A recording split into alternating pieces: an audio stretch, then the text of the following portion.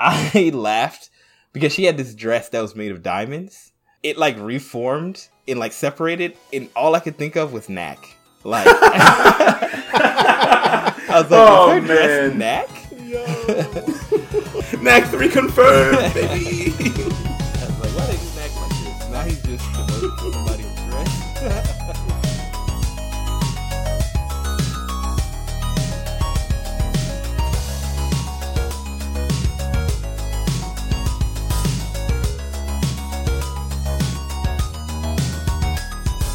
Welcome, all of my beauties and all of my beasts to another episode of the Super Agile Bros. You did the thing. You know I did the thing. I was like, you'll get it in a second here, y'all. Y'all get where I'm coming from. But as I said, welcome to the Super Agile Bros. So happy to have you, our Super Agile Nation family and friends. So as per usual, it's time to introduce the brothers. Can I first get the brother Kyle to introduce himself? How you doing, brother Kyle? How's life? How are you? What's crack-a-lackin'? What's up, man? Everything's going good. Life is good. Crack-a-lackin' is positive crack-a-lackins. So we all good. I like it. Positive crack-a-lackins. And I guess, I got to introduce the boy Steve, the brother Steve. Brother Steve, what's crack-a? How are you doing, brother Bradston? What's crack-a-lackin' with you, friend? Yes. Well, thank you. Thank you for introducing yourself as per whatever that was. I hope you just. That was. I just watched Friday, and I was channeling Bernie Mac a little. Oh, that was Bernie Mac. Oh. No, it was not. Let me just say this. That was not Bernie Mac. That's just a joke. I watched the movie recently. I was not doing an impression. That was the greatest Bernie Mac impression of all time. It was not an impression. Officially, it's as if he were in the room. Y'all know Jay Farrow, the comedian, who does all the. He does like Eddie Murphy and Denzel Washington, Kevin Hart. Hart. He does all of them. I never heard of any of these people. Oh yeah, okay. You just replaced Jay Farrow. But Bernie Mac, you have. He's no longer allowed to do Bernie Mac. If he ever did it, you're the only one. You're it. Oh my! Dethroned. Speaking of dethroned, I was about to say something actually pretty clever, and then I forgot it. So sorry for our fans. Oopsie. The segue went straight to garbage, trash. You know what? You know what's messing me up right now? 5 seconds before this recording, I was introduced to a channel that just I don't know what's going on with that particular creator, but it feels as if that YouTube channel is a cry for help. If you are in the Discord, I'm going to ask Steve to drop one of the videos like in random or memes so y'all can check it out. It's from like... Oh, which one will you choose? I think I'll choose the classic Take Me to Snurch. Take Me to Snurch, yes. I'm about it. I think so. And for those who are not so lucky to be in the Discord... What's the if you just search that, Fairy it'll probably come Airy. up. If you want to find her YouTube channel, it's FAIRYEIRY. This is not a ad for her channel. This is not a promotion of the channel. I'm just telling you. She's not rating our podcast. Nothing. I'm just telling you that channel has messed up my mind state for this episode. So I'm hoping to get back on track. We were going to talk about a movie we saw, but instead we're going to just review her channel. Her channel. Oh, I don't think I'm ready. These things happen. We'll tell you where our we are sins. now. Well, speaking of fairy tales. Oh, you like that segue? Fairy tales? Man, I got whiplash. My neck hurts. Segues. Speaking of segues. Have you guys heard of this movie called Friday? Yes, it is actually a Disney movie. Starring Ice Cube. Chris Rock is the princess, the Disney princess. Did I say Chris Rock? Chris Tucker. My goodness, I'm worse than you, Steve. I'm glad. I am Chris Rock, said it. Who put these snakes on my plane? Oh no. Anyway, this episode is going to be a good one. We have made many promises on this podcast, and you know what? We're so good at keeping them, and we're just going to keep the ball rolling in our 100% accuracy of doing exactly what we said we're going to do. Today, we're going to review, I don't know if review, but deep dive, right? We're going to talk about it. We're going to talk about a movie called Belle. For those who are interested in how it's spelled, it's Belle. And it is E-L-L-E. And I think its actual like Japanese name is The Dragon and Freckled Princess or something like that. Yeah, something like that. Oh, I didn't even consider trying to look that up. Yeah, so it came up when I searched it. It was in parentheses. Yeah, so parenthesis, as they say. It was parenthetical. It's parenthetical. Yes. So if you're looking for the movie, it's Belle, the Dragon, and the Freckled Princess. Princess.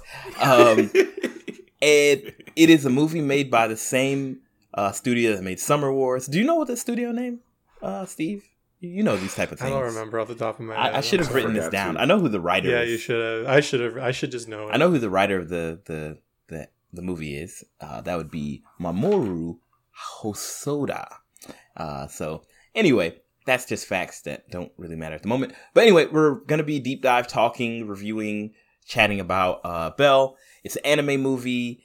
It came out, I think, end of last year, maybe? Yeah, 2021. Let me interrupt you. It's Studio Chizu? Chizu, yes. This is their first movie. No. Sorry. It said feature film, and for some reason I thought it said first film. Translated to... it is a feature film. Okay, never mind. So, not the first so movie. Studio Chizu... What an impressive first movie would be. If they went... Yeah. So if Studio Chizu, I almost said Chizu, they made this movie. They made A Girl Who Left Through Time. They made Summer War. I know there's some other anime movies that they've made.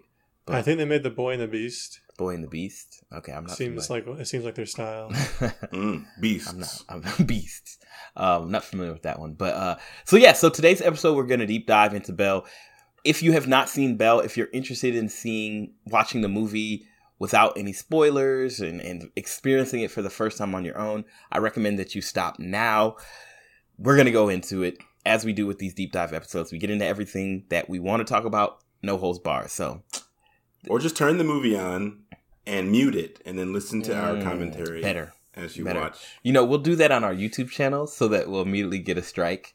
Just upload the whole movie with... you know that our dulcet tones are going to be better than any of the original music or singing in the critically acclaimed soundtrack. The original scores. Come on, guys. And we'll do Soul Pumpkin in the background the whole time. The 6-hour version. How'd you guys like that? Did you enjoy being destroyed by the Soul Pumpkin? The smooth sounds of Soul Pumpkin. It was so good. I actually went back and listened to the beginning of it multiple times because the beginning of the Soul Pumpkin sound music song. I don't know. It's a vibe. Man. It's a vibe. Like it's not a vibe. It's like a vibe. You like that song. It's a vibe with the accent on the E. Like it just doesn't come out right. You can find 6-hour long version of that song. I think it's only 6 hour long. I've only seen a 6-hour version. There's no mercy where somebody made a 1 hour version. It's only 6 hours. All or nothing. It's all or nothing. And I just want the listeners to know I was against Soul Pumpkin. These clowns wanted it. They thought it would be great. And you loved it. I agree, it was great, but I was against it. So, if anyone's hateful, don't blame me. Okay. He said, just to let you know, at one point I was against it, but I actually really liked it. So I was against it until it happened, and then I was like, it's a good way to celebrate, but it is still terrible. You had to do it. It was the way. It's not fair to our fans. I think it was very fair. I think it is very fair. I think y'all deserve this. Yeah, absolutely. We needed to expose them to it. I know Finn deserves it. It's a gift to be shared. Man, Finn is like the antagonist to Steve. Like I wouldn't wish it on my worst enemy, which is Finn. So, we're going to get into it. So you've had plenty of opportunity to stop listening at this point. So let's go ahead and jump into Belle. So as I do with most of these, I just want to ask y'all, what do y'all think of Belle? If you want to give a rating, 1 to 10, 1 to 5, whatever 4 stars, 5 stars. I don't care. But how do you feel about the movie? Did you like it? Did you dislike it? General thoughts. I guess I can go first. Okay, go for it. Oh, so general thoughts. It was an unexpected pleasure of a movie. Like I anticipated that it would be pretty good because Steve typically has pretty good taste. So since he suggested it, I figured it wouldn't have been a trap, as you said, Brad. But also, Steve is Steve, so you never know. Yes, it was sort of a mixed bag in that way. It was kind of slow going at the beginning, but then once it picked up, I was like, okay. And then, as it went on, I was like, they really had a plan for this, didn't they? And so, all in all, I had my assumptions because it is based on, like the old Beauty and the Beast story. But supposedly they pulled from the original, which I don't know very well. My point of reference is pretty much the Disney version, which I hear is similar, but, Disney-fied so they can make infinite money off of it. Mm-hmm. And they didn't pull from that a whole lot. There was a lot of unique ideas.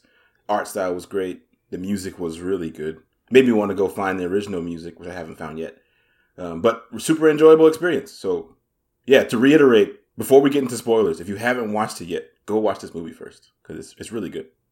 2 hours though, so be ready. Yeah, it is a long some food, something. Steve-o? Cool. So, my overall impression was that the movie was good. However, I was disappointed by it. Oh, really? It was not as good as I hoped it would be. And my takeaway is it's just a worse. It has a lot of. Well, it's not really. It's hard not to draw comparisons to Summer Wars because both this movie and Summer Wars take place partially in like a huge metaverse style virtual reality world, like Facebook gone crazy. But the things that happen in the stories are completely different. So it's really not fair to compare them. But I still can't help but feeling that this feels like kind of just a worse Summer Wars. So my advice would be watch the movie, then listen to this episode so as to avoid spoilers, and then go watch Summer Wars because you're gonna love it. if you like this movie, you'll love Summer Wars.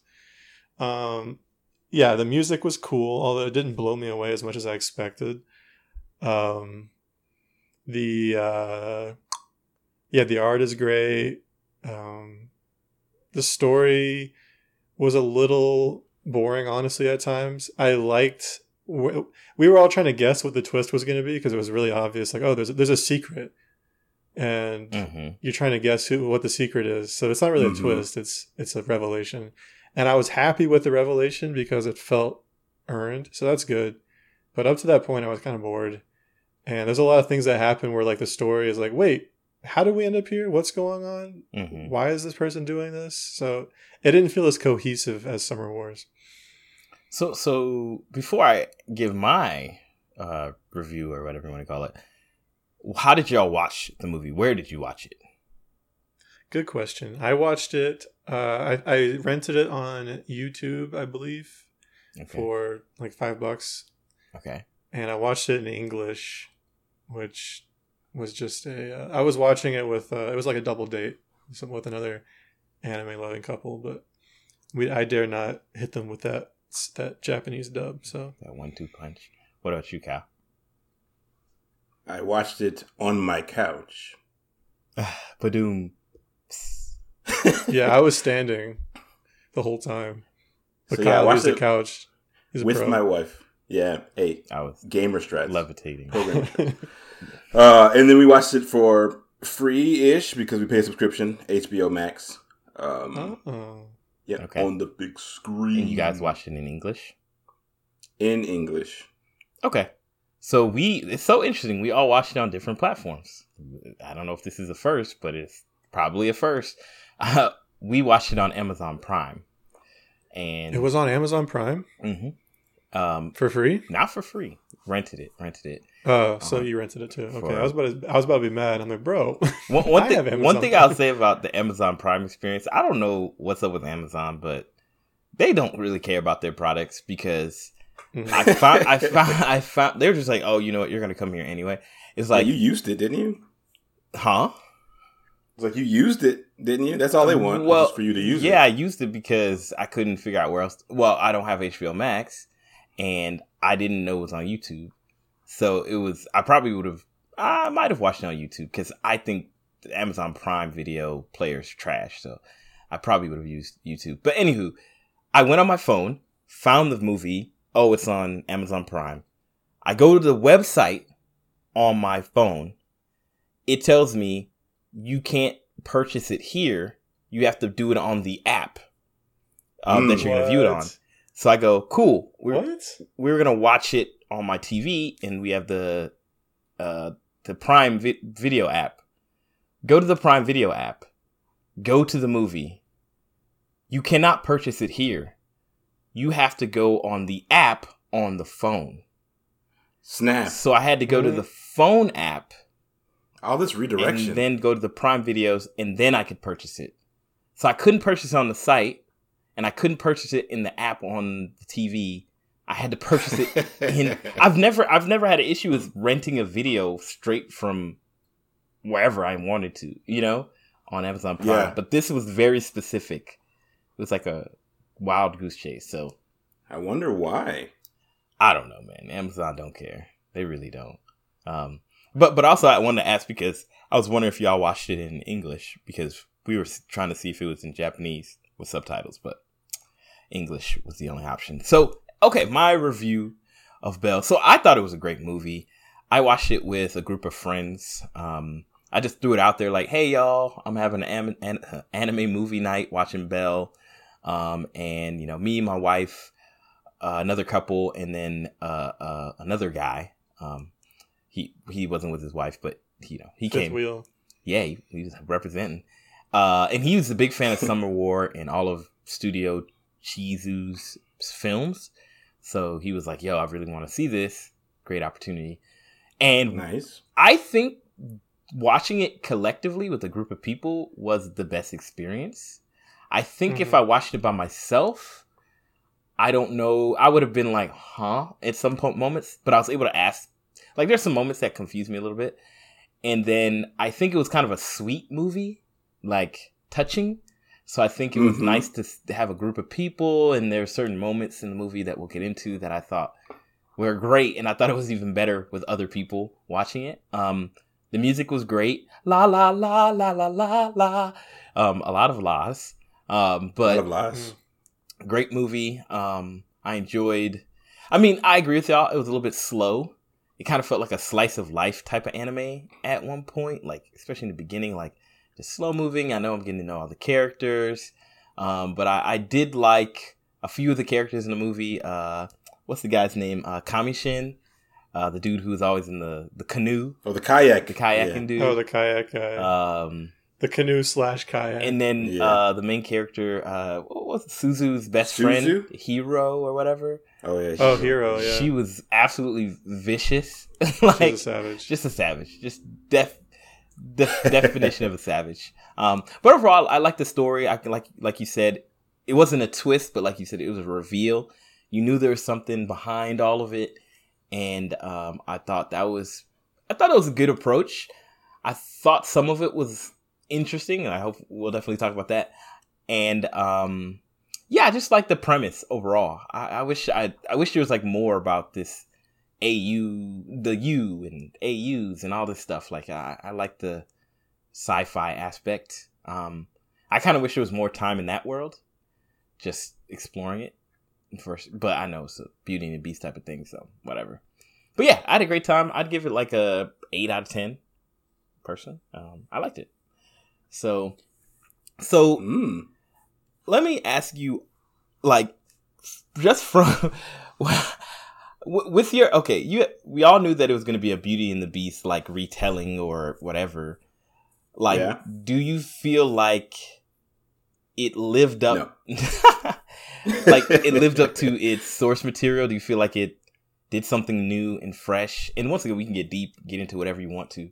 Or do you feel like it was kind of weird for them to use this? Like they could have just went a different direction. Like, how did y'all feel about it being kind of directly paired to basically a classic that everybody knows? I did not know that they apparently went to like the source story below Disney. Mm-hmm. So I was comparing it to the Disney movie as well. I guess I don't mind. I don't see a problem with it, really. It definitely is different.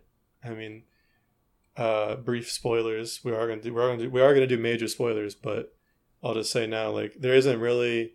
It felt like there might be a romance between her and the Beast, but then it quickly becomes like, no, I just am worried about him, and it's like It was kind of weird actually, because at one point they meet up, and it really feels like they're like giving each other googly eyes. Yeah. But then it's just like, no, it was, whatever. Because she likes some other guy, and I thought there was going to be some sort of maybe like love triangle going on, but no. So I don't know. I felt like I didn't care too much if it was a retelling or not, but in terms of it being a retelling, it felt kind of like a weak retelling to me. Yeah, I can agree with that. The bits, I guess, that were, I guess, direct references, because like you, I haven't read the original, but they definitely did pull inspiration from the Disney version. And it's like most of those references kind of fell flat for me. I didn't really see the reason why they didn't just treat it like an original story, since so much of it seemed original, like it was trying to be an original story.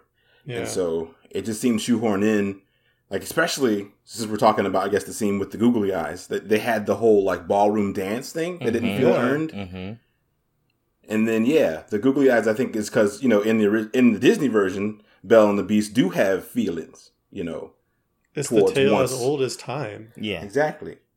And imagine you're watching The Tale as Old as Time, and they're not literally singing that song, but they're singing some like romantic music. And then they're like, and then they both, swipe left or whatever. And they're like, cool, all right. Like, that's kind of how it felt. First date. Yeah. First date. That's super strange. And then to go back a little bit, I think the movie was kind of misdirecting us, because like her aunties or the people in her singing group, they were like pressuring her, saying that she was in love with a bad boy. But that was before she knew who Beast was. But it's like, even if she did want to help, it still seemed like she was interested, even at that point. But it's like she denied it the whole time. I do not remember. I thought they were pressuring her because she was in love with Shinobu, her childhood friend. They were just referencing that they knew she was infatuated with somebody who was a bad boy. Right. Yeah. That's true. They didn't say who, but I guess my takeaway from that conversation was, they know about how much she likes her. Like, I was thinking she likes her friend, not she likes the Beast.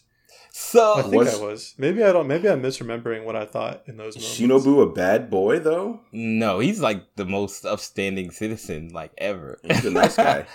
Oh, did they specifically say bad boy? Yeah, they did. Maybe I really don't remember. Because okay, I want to take a detour. I do want to come back and give my thoughts. But there's that moment was kind of interesting because so there's the four ladies, right? And they're like, "Oh, like you must be into a bad boy." And then one of them starts detailing how they lived in Ohio or something. Yeah. They're like, "Oh, I was in Ohio, and there's this guy who's a bad boy." And like, I don't know if it was the writing or the delivery, but she was like, and I made him a present. I gave him a present. And it was like, pause, right? And I was like, am I supposed to insinuate that you, like, and then she was like, oh yeah, I wrote him a song.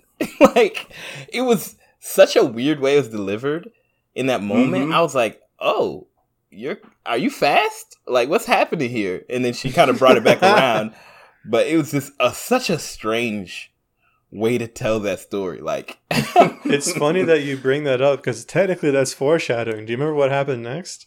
She wrote him a song, right? She sang to him. She wrote him a song, but it turned out I think he was a student, and he was like a kid. A child, yeah. Yeah. It wasn't romantic. She delivered the story as if it was romantic, but then she revealed, like, I'm kidding, it was just a kid. Oh, see, I missed that. I thought that she was saying that they were kids. But it was an actual an adult. child. She was like in college or something. Oh, wait. Now that's yeah. even She more was creepy. about to go to college, and he was in 8th grade. Oh, yeah. oh. Now I'm really It was raunchy. Well, it's not raunchy because it's like the her reveal babysitter is supposed to... or something, right? Yeah. Well, the way she was telling the story made it feel like it was. But fair. the actual story was pretty. I guess. But it's funny. Innocent. It's fun. It's foreshadowing, not funny. It's foreshadowing because that's what we think of the Beast. Like, oh, something's going on here. But then it turns out to be an underage child. Yeah. And she helped. Because he was what, 15, 14, something like that, or something. And she's like 17. So it's not too big of an age gap, but he's younger. I think she was. I think he was younger than her, significantly younger than her. Yeah, he was like 13 or 14. She's definitely 17. I don't remember how old he was. His dad called out his age. I want to say 14. I think it was 14. I know it's not 12 or 10 or 11.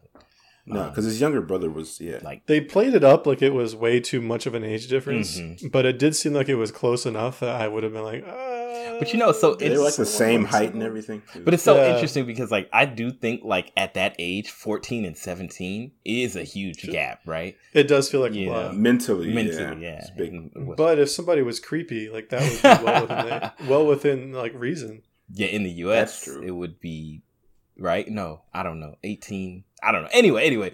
So I just thought those. I mean, in the South, well, let's not even get into that. So no. So my take on the whole story. Actually, I appreciate how much they didn't stick to any story I was expecting. I do think that it did feel a little rushed, but I guess Belle and Beast in the movie, it was a little rushed too, because it's like she kind of was kidnapped and then she had Stockholm syndrome, so it kind of naturally progressed. All the actions and motivations in the Disney movie make sense, more or less, because she's like there. Like it's questionable. Yeah, she's there to save her father. She's there to replace her father, and then they explained it at least, or you can explain it after you can. Yeah, you could say, well, I wouldn't do that, but you still understand. Yeah. Whereas in this movie, a lot of times I'm like, what is going on? Yeah, because the evolution of their it's the movie itself is like focused in on the evolution of their relationship, right? Over time, seeing him grow to be more of a gentleman, seeing this and seeing her like admire him for his protective nature. But in this movie, a lot of the action, if you want to call it that, or a lot of the focus was just on Suzu, like dealing with, oh, I'm a weird teenager and I'm popular here. And then she had a sad upbringing. Justin. My man Justin. The Power Ranger? Yes, who was supposed to be Justin. Who's supposed to be Gaston, kind of, sort of. I guess. But he was also just he wasn't a bad guy though. He was just an officer. So no, he was a bad guy. I mean, he was the antagonist for the movie, but he seemed like he kidnapped her. I mean, that's Gaston's characterization as well. He's not a bad guy. He's just getting the town into a fury to go kill a monster in a castle that kidnapped a girl. Okay, I guess. I don't know. Gaston and him are both bad guys to me because number one, Gaston. Yeah, I agree. Gaston kidnapped his father and like trapped him in the like so he wouldn't tell the truth, and so that's just wrong. And Justin kidnapped Belle, and it was like, I'm going to shoot you with my sponsored. But it's after the sponsorships were so my crypto.com sponsored he's like, but it was after he found her at the castle and stuff though. Like she was at that point, she was an accessory to the crimes of the Beast. Yeah, but the way he handled it was absolutely villainous. Like there was no they played it up. Like, he was a bad cop, but he was still just a cop. So I think Justin and everything about him is bad. Yes. In terms of the movie and the writing, and here's why. There's a couple reasons. One, his justice beam just exposes you for what you really look like. Yeah.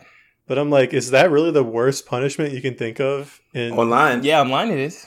If you're making a virtual getting doxxed. Yeah. But it doesn't even dox you. It just shows what you look like. Like, I guess it doxes you to your friends and people who know you. And eventually, that'll spread. But if the whole premise of you is what they said, are you like not satisfied with your real life and you're trying to create a new you? Doing that is essentially destroying the whole experience. And since it's biometrically linked to you, you can't make a new account. So it's done. That's true. You know. Okay, that's fair. It's undoable. That's a little bit of stakes. And it didn't occur to me, but I guess everyone is trying to be anonymous on you.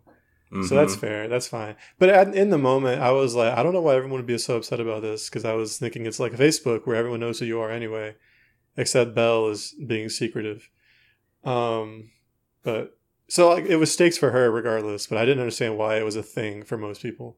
I didn't understand why he hated the Beast so much. I'm like, oh, he fought a bunch of people and broke into a concert, but you were already chasing him when he broke into the concert. So like, what did he do that was so villainous that you had to like disrupt the entire social life of this online service? You know, he like went out of his way and broke a bunch of stuff just to get to the Beast. You know, what's so interesting to me? I feel like that's real though. That there'd be these people within a virtual world, if you could choose any role, if you could be anything, who would fundamentally dub themselves the protector of the space, you know? Like, I am the moderator and try to like exert control in this space in the guise of doing the right thing, or, oh, we need rules and regulations.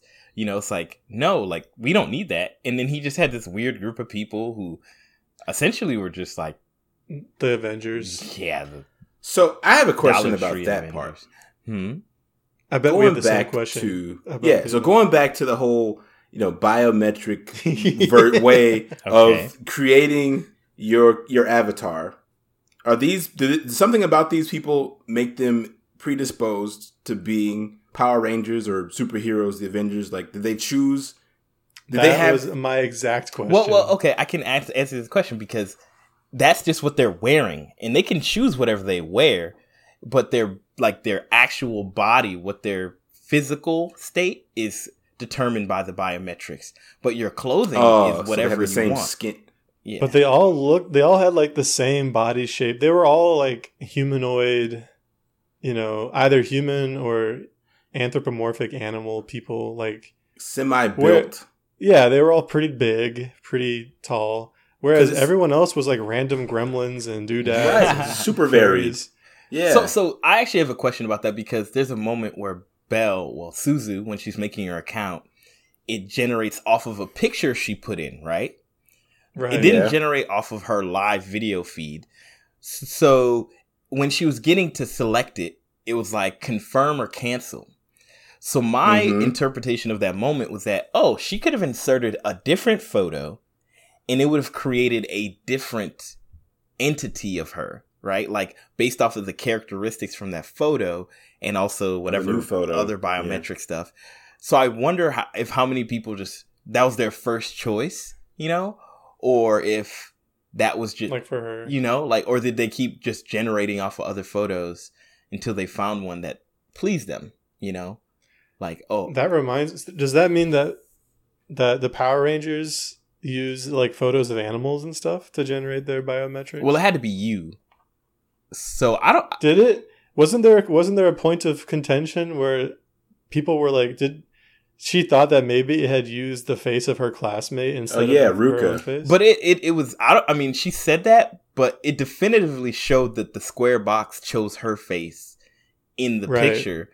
So I don't know, and it had the freckles. So I don't know. That's super weird. Just maybe coincidence. But it definitely looked like Ruka. So it's like a weird quirk in the storytelling, I guess. So my question is, Ruka, you saw her avatar at the end of the movie. I forgot, what was her avatar. So Kami Shin's was like this weird furry looking. It was like a dog, Chewbacca looking dog thing, a little small one, and then Ruka's was looked like some type of kind of gremlin-esque cute gremlin with a saxophone in its mouth. Yeah, she's like almost like a wizard looking thing. Yes. Yeah. And I was like, is the saxophone an accessory? Or is that a part of her body? Like, her character can't speak. She can only play the saxophone. Because she's really a band nerd. Like, she's really just a band nerd. Like, hardcore. I don't know, man. The other question I had was, if Justin self-appointed himself as the moderator of You, which first of all, one person shouldn't be doing all that. There should be a lot of control. Yeah, it's a lot. But like, how did he act? It's one thing to self-elect, but he actually had like some sort of authority within the world, and somehow he got all these sponsorships, and somehow those sponsorships translated into a game-breaking weapon that he could use anywhere he wanted. So, yeah, that's the odd part to me, because clearly he got something from the creators themselves, right? Like he said that. They approved of his position and what he was doing, right. And then he was rewarded also with sponsorships and all that jazz. So it just seems like he built over time, because You existed for a while, right, before Suzu came in. So he must have built his rep in the streets to be somebody who upheld Yu's, I don't know, values or something. I mean, they don't say who the voices were, so maybe there's a chance that he was connected to them through some extended means, like maybe he knew them, but he wasn't part of their group. Yeah, I was gonna say, oh, maybe he worked for them, but that doesn't make sense because he had sponsors. Because if he just worked for them, thought the voices were the whales, or at least they were represented by the whales. Yeah, Super. Oh, really? It's kind of unclear. That actually makes a lot of sense. I didn't glean that at all. Yeah, the sub whales, the subwoofers. Yeah, like that whole. I mean, to me, that's why I was saying earlier, I would like to learn a little bit more about the world. But once again, the movie was already long enough, so I know they couldn't do that. But they put so much of it in front of you, it felt like I needed a little bit more explanation on what was going on. Like, if they just were like, hey, Belle and Beast had an encounter, and then they disliked each other and came to love each other. But, like, once they added that whole weird police element in Dollar Tree Avengers, like, it just got a little... It was corny. Yes. Honestly, it was corny. And not just corny, but like I was saying about Justin and his power, it seemed really contrived. Like, how did this happen? Mm-hmm. Why is this happening? Mm-hmm. Yeah, I did want more answers. With Gaston, you can understand how a man like him would have followers and would have authority because everyone loves him, because he exudes. Because it on the surface, he seems like the kind of guy that you would want to follow. Yeah, I mean, maybe Justin had that. We just didn't get to see much of his background, but people did follow him, you know? That would make sense. They definitely were ganging up against... Well, they're definitely... during the concert, when they all break in, people were cheering for him. Yeah. So I have a question. Now talking about You and some of the stuff going on. What was up with the AIs? Like... Nothing. Like, what? There is no explanation. Why did the AIs fundamentally, like want to protect Beast or Dragon? Like, what was that about? Mermaids. I just want to run through what I know. Is that cool? Just if anyone's listening, just for the sake. All right. So most of the characters in the movie are people. They're real people. There's not like a prevalence of artificial people or robots or anything in this world. But occasionally you can meet, or she meets, like a little AI character. And it's actually not clear that it is AI the first time you meet it. You think it because everyone's avatars are so bonkers that it could have just been like a child or something. But at one point she's looking for the castle, and she keeps finding these little AI creatures, and they keep misleading her. And then eventually one recognizes her and likes her and is like, I'll take you there, and actually brings her to the castle. And it seems like they were all working together to mislead her, and the one that let her in kind of foiled their plans, and it doesn't come to anything, but they're like, they don't like her being there and bothering their master, and they're like guarding this like rose bush in one of the rooms. And I was like, 1 second. There's no explanation for any of it. We don't know what the roses are. We don't know why they like him. I want to stop you for 1 second, because I actually don't think that character, Angel, was an AI. I think that was his little brother. Yeah. Angel was, because you're right. Because he was very like, and then at the moment when he was protecting him, holding Angel, when his dad was yelling at him and stuff. Like, that was, Yeah. So everything else was AI. Did we see Angel get killed? Killed? When all the AIs were killed? Were the AIs killed? See it. Yeah. When they got hurt, when they stormed the place, were hurt. They were at least on the ground. It looked like they were hurt badly. But they were like crushed. Yeah, Angel wasn't amongst them at all. No. Okay, I don't really remember. Because the last time I saw Angel was that moment where he was like, let her in. Like, yeah, let her in, and then Dragon was holding him like, I'll protect you or whatever. And I think that was the last time he appeared. So yeah. I guess there's like a subtext that maybe the way that he protects his younger brother in real world, he protects the AIs from like the indecency of you. But there's never any implied indecency. Maybe when Justin has them killed and he's like, they're just AIs. But like up to that point, we've seen no reason that they would feel the need to be hiding or like be protected. Mm-mm. And I still don't know anything about these roses. Yeah, the rose was just clearly just mushed in there. They just pulled it from the source material. They're just like, get that in there somehow. We gotta have the rose. Like, to me though, the Beast's whole situation was confusing because first off, he was like on the opposite end of you from everyone else. Mm-hmm. So Belle had to like physically travel there. And then like his area was glitching. He had property. Why was his area glitching? Why did he have property? Yeah, like so many unanswered property. Like, why does he get a castle if everyone hates him? Like, how did he spawn this in? And why do fireflies work on his house, but not on like his house burnt down so quickly? Anyway, fireflies. That's a shout out to Fortnite. you didn't get that. Anyway, I didn't get that reference. That's the clarity. Like 3 people got it, including us 2. But anyway, continue, Kyle.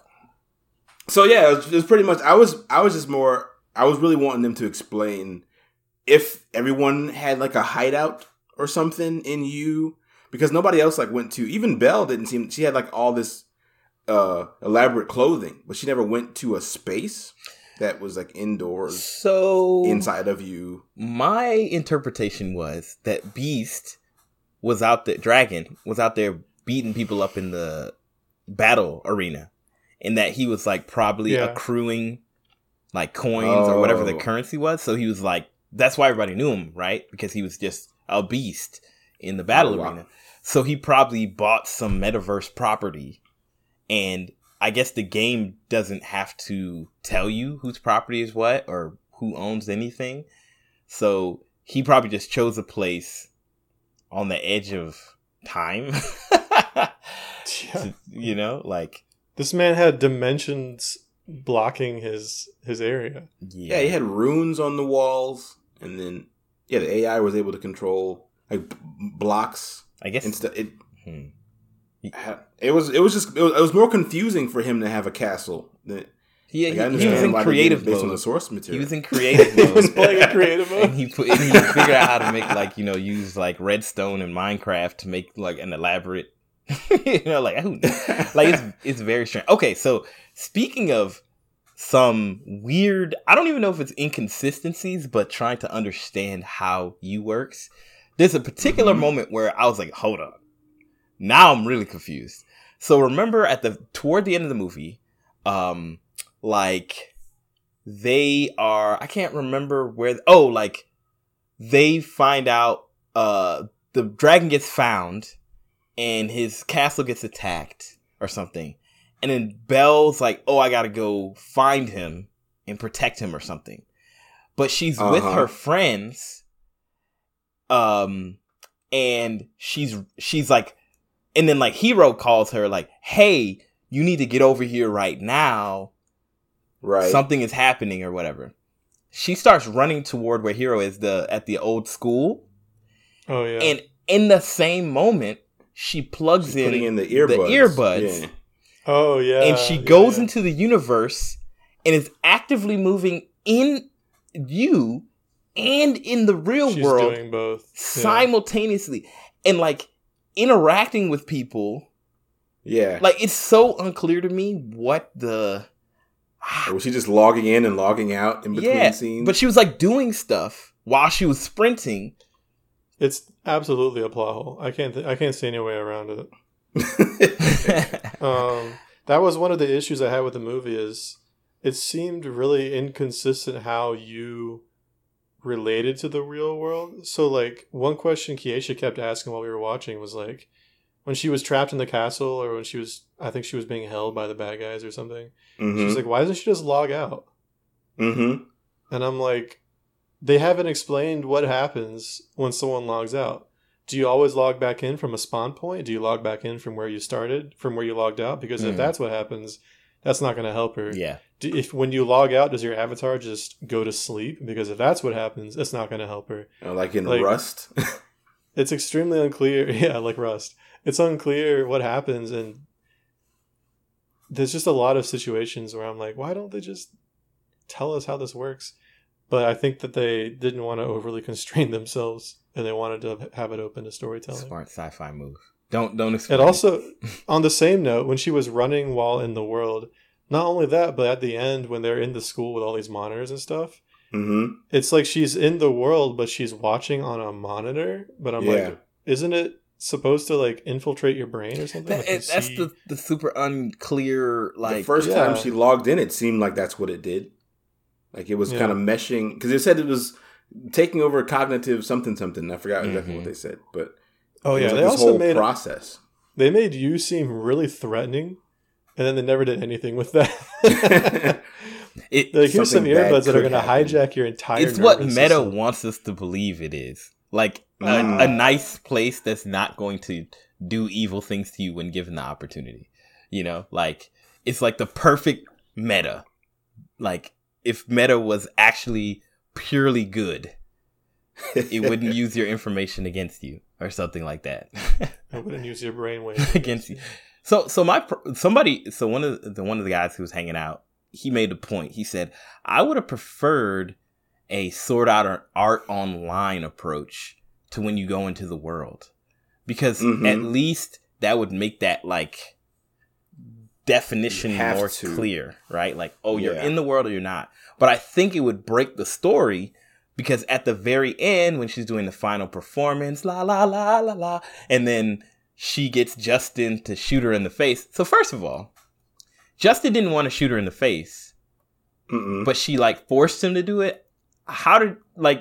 Can Justin not control the trigger mechanism that is embedded in his avatar? Like, I think he was just convinced. He was like, all right, bet. I'll blast but he wasn't convinced, because like 5 seconds later, he lost all his sponsors. Like, that's true. You know, that was the best part of the movie. It was unsponsored. Like, what? Great payoff. I'm like, leave Justin alone. Like, he was such a flat, one-dimensional, unnecessary. He was a plot device. He was a plot device, exactly. Yeah, I guess so. Yeah. You're right. Like we needed some kind of antagonist to push the story forward. I choose to believe that she jammed her hand into the gun and pulled the No, she had to jam her face into the opening. Into his forearm. Shoot me, senpai. And also, can we talk about how Justin was so, like, just shooting that beam amongst groups of people? Left and right. Like, he was just doxing everybody. Like, everybody got doxed. Like, and the beam went pretty far. Like, it wasn't like, it's a short. It was more like a blast. It was kind of explosive. It was like a Kamehameha. Yeah. It was like. Somebody else got hit. So I was watching. This is another channel everyone should check out, called the Auralnauts. AURALNAUTS. And one of the things they've done is they've done basically a Star Wars abridged series. And for episode 6. They retell the story as if Luke is running a laser show, and he's the last laser master. That's what the Jedi are, is like he's a laser master. It's like an entertainment thing. He goes to Jabba's birthday to perform.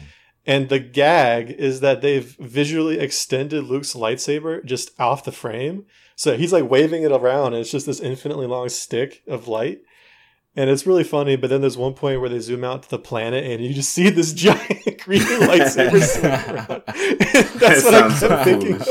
I kept thinking about that during the movie. Just light. It's just going. It just keeps going. That's so stupid. Definitely watch the Star Wars series. Yeah. Anyway. Justin was definitely I would say the worst character in the show. I'll say, speaking of characters, I want to tell you who my favorite character is. And, Kayak Man. And you know who Kamishin. And you know who Kamishin is in the real world, IRL? Steve. Steve.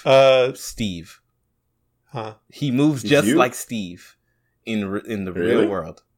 Yes. Oh. Kamishin. I thought you meant the voice actor. No. I mean, you are Kamishin, Steve. You are him. Maybe not in the awkwardness. I think you got more game than him. But when I was younger, it was just the right amount of awkwardness. To get all the girls. The girls that everybody wanted. The band nurse. But just some of his movements as he's moving around, me and Shailene turned to each other and said, "That's Steve." No way. Like we had the same thought. I was like, "Yo, isn't that Steve?" She's like, "I was about to say the same thing to you." So anyway, sorry, but Kamishin was definitely one of my favorite characters. He was completely unnecessary. Like I don't like in the grand scheme of things. Like I think he was sort of being used as comic relief. Yes, he was definitely comic relief. Sure. But like him and Rukia were forces. Bro, new Bleach coming out. I'm excited. Oh boy. But they were forces for good, man. They were. I think the little cute love scene at the end with them was like the best part of the movie. Honestly. Oh, it had me dying, man. Yes, at the train station with the so and she's just covering her face for like 2 minutes flat. And he's awkwardly, and then like Suzu's like, incredible. Okay, just go out there and just did it. And he comes in, he's like, nope. That was definitely one of my favorites. I wrote that down. I thought it was so funny how he thought that Suzu liked him, and he's like, "Do you like me?" And she's like, "I don't know how she responded, but she got didn't. The picture. She just stared at him. Like, oh, that's right. She just stared at him, and he's like, "Oh, I guess not. Okay." But then he's like, "Wait, do you like me?" Same. And she just immediately fell apart. Like so he's like such a teenager, so wholesome teenage girl. Yeah, because all you had to do was compliment his skills. Like, "Oh, you're very good," and I'm rooting for you. I'm rooting. That's his trigger word. Oh, you're rooting for me? Oh. I almost, speaking of romance, I forget what the other guy's name was. The guy she actually liked, or whatever. Shinobu. Mm-hmm. Mm-hmm. Shinobu. So I don't know what his deal was. It was extreme. The whole time I kept expecting him to be like secretly a jerk, or to have some sort of weird ulterior motive. Like your mother charged me to take care of you, so I'm just fulfilling my duty. Yeah, he just seemed too cool. Mm-hmm. Not cool in a good way. Cool in like at arm's length. Way too chill. But he also could see right through her. Like he knew exactly when she was upset. Mm-hmm. Yeah. And I'm like, this is the emotional maturity that single women need from guys. I think Shinobu is one of those characters who, like if you think about him just as like, he's not interesting other than he is like, he's like a Naruto, right? Like Naruto's like, this is my ninja way. Like this is just what I've decided to do, and I'm going to do it irrelevant of what anybody thinks. And Shinobu's was simply, I'm going to protect you. And I want to talk about Shinobu because one of my favorite moments in the movie, other than the like train station awkward teen situation, was the very end when she's like, well, first of all, the movie ended like 5 times, like straight black screened. Mm-hmm. And you're like, wait, are we going to credits? What's happening here? We're not done.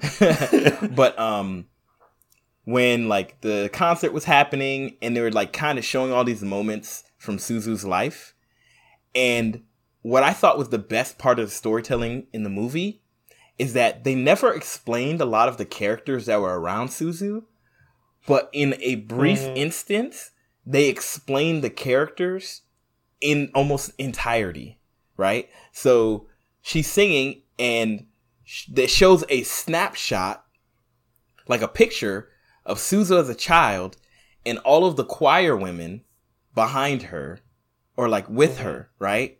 And it like immediately you go, oh, they kind of like adopted her as their like daughter. Like they're all collectively her mom, like And that's when they called each other like, yo, we got to go to Suzu.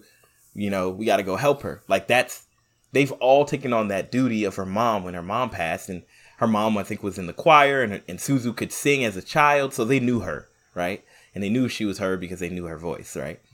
And then Shinobu, who's always this protective character, they showed that moment, the scene where her mom goes into the water.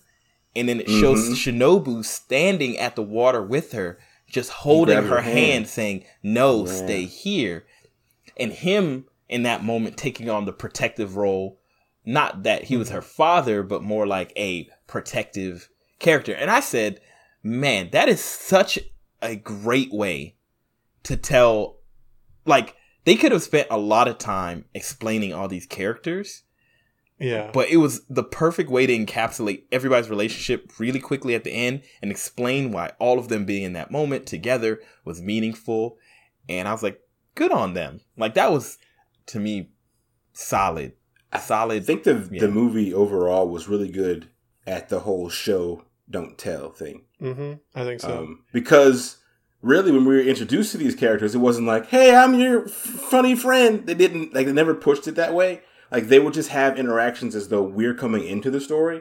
I think that's what made that payoff at the end feel so genuine, is because, like, we've been seeing their relationship all the way up to this point, and now we're seeing the beginning, and, like, it's cathartic. Like, it culminates. Like, everything that we've seen so far makes even more sense now because we know where it started. I really liked that reveal. So early in the movie, they show her watching her mother go in the river, and you know, we were making comments like, man, are there no other adults? Like, why did one woman jump in and no one else helped? Like, all that we understood, people were afraid. But we were just making comments like, really, just one person being an adult? And then she goes to run in and a hand reaches out and stops her. And I remember saying like, oh, there was another adult there. Like, someone else to take care of this poor kid. And then later in the movie, they extend that scene and you see that the hand belonged to Shinobu. And I was like, he was there. So that was a cool reveal. It was a cool way to like show something that we've already seen and we already know about in a different context. I love storytelling like that. Yeah. I think it's you know, it kind of reminds me of movies like made by like Christopher Nolan, like Memento, like Christopher Nolan, like this.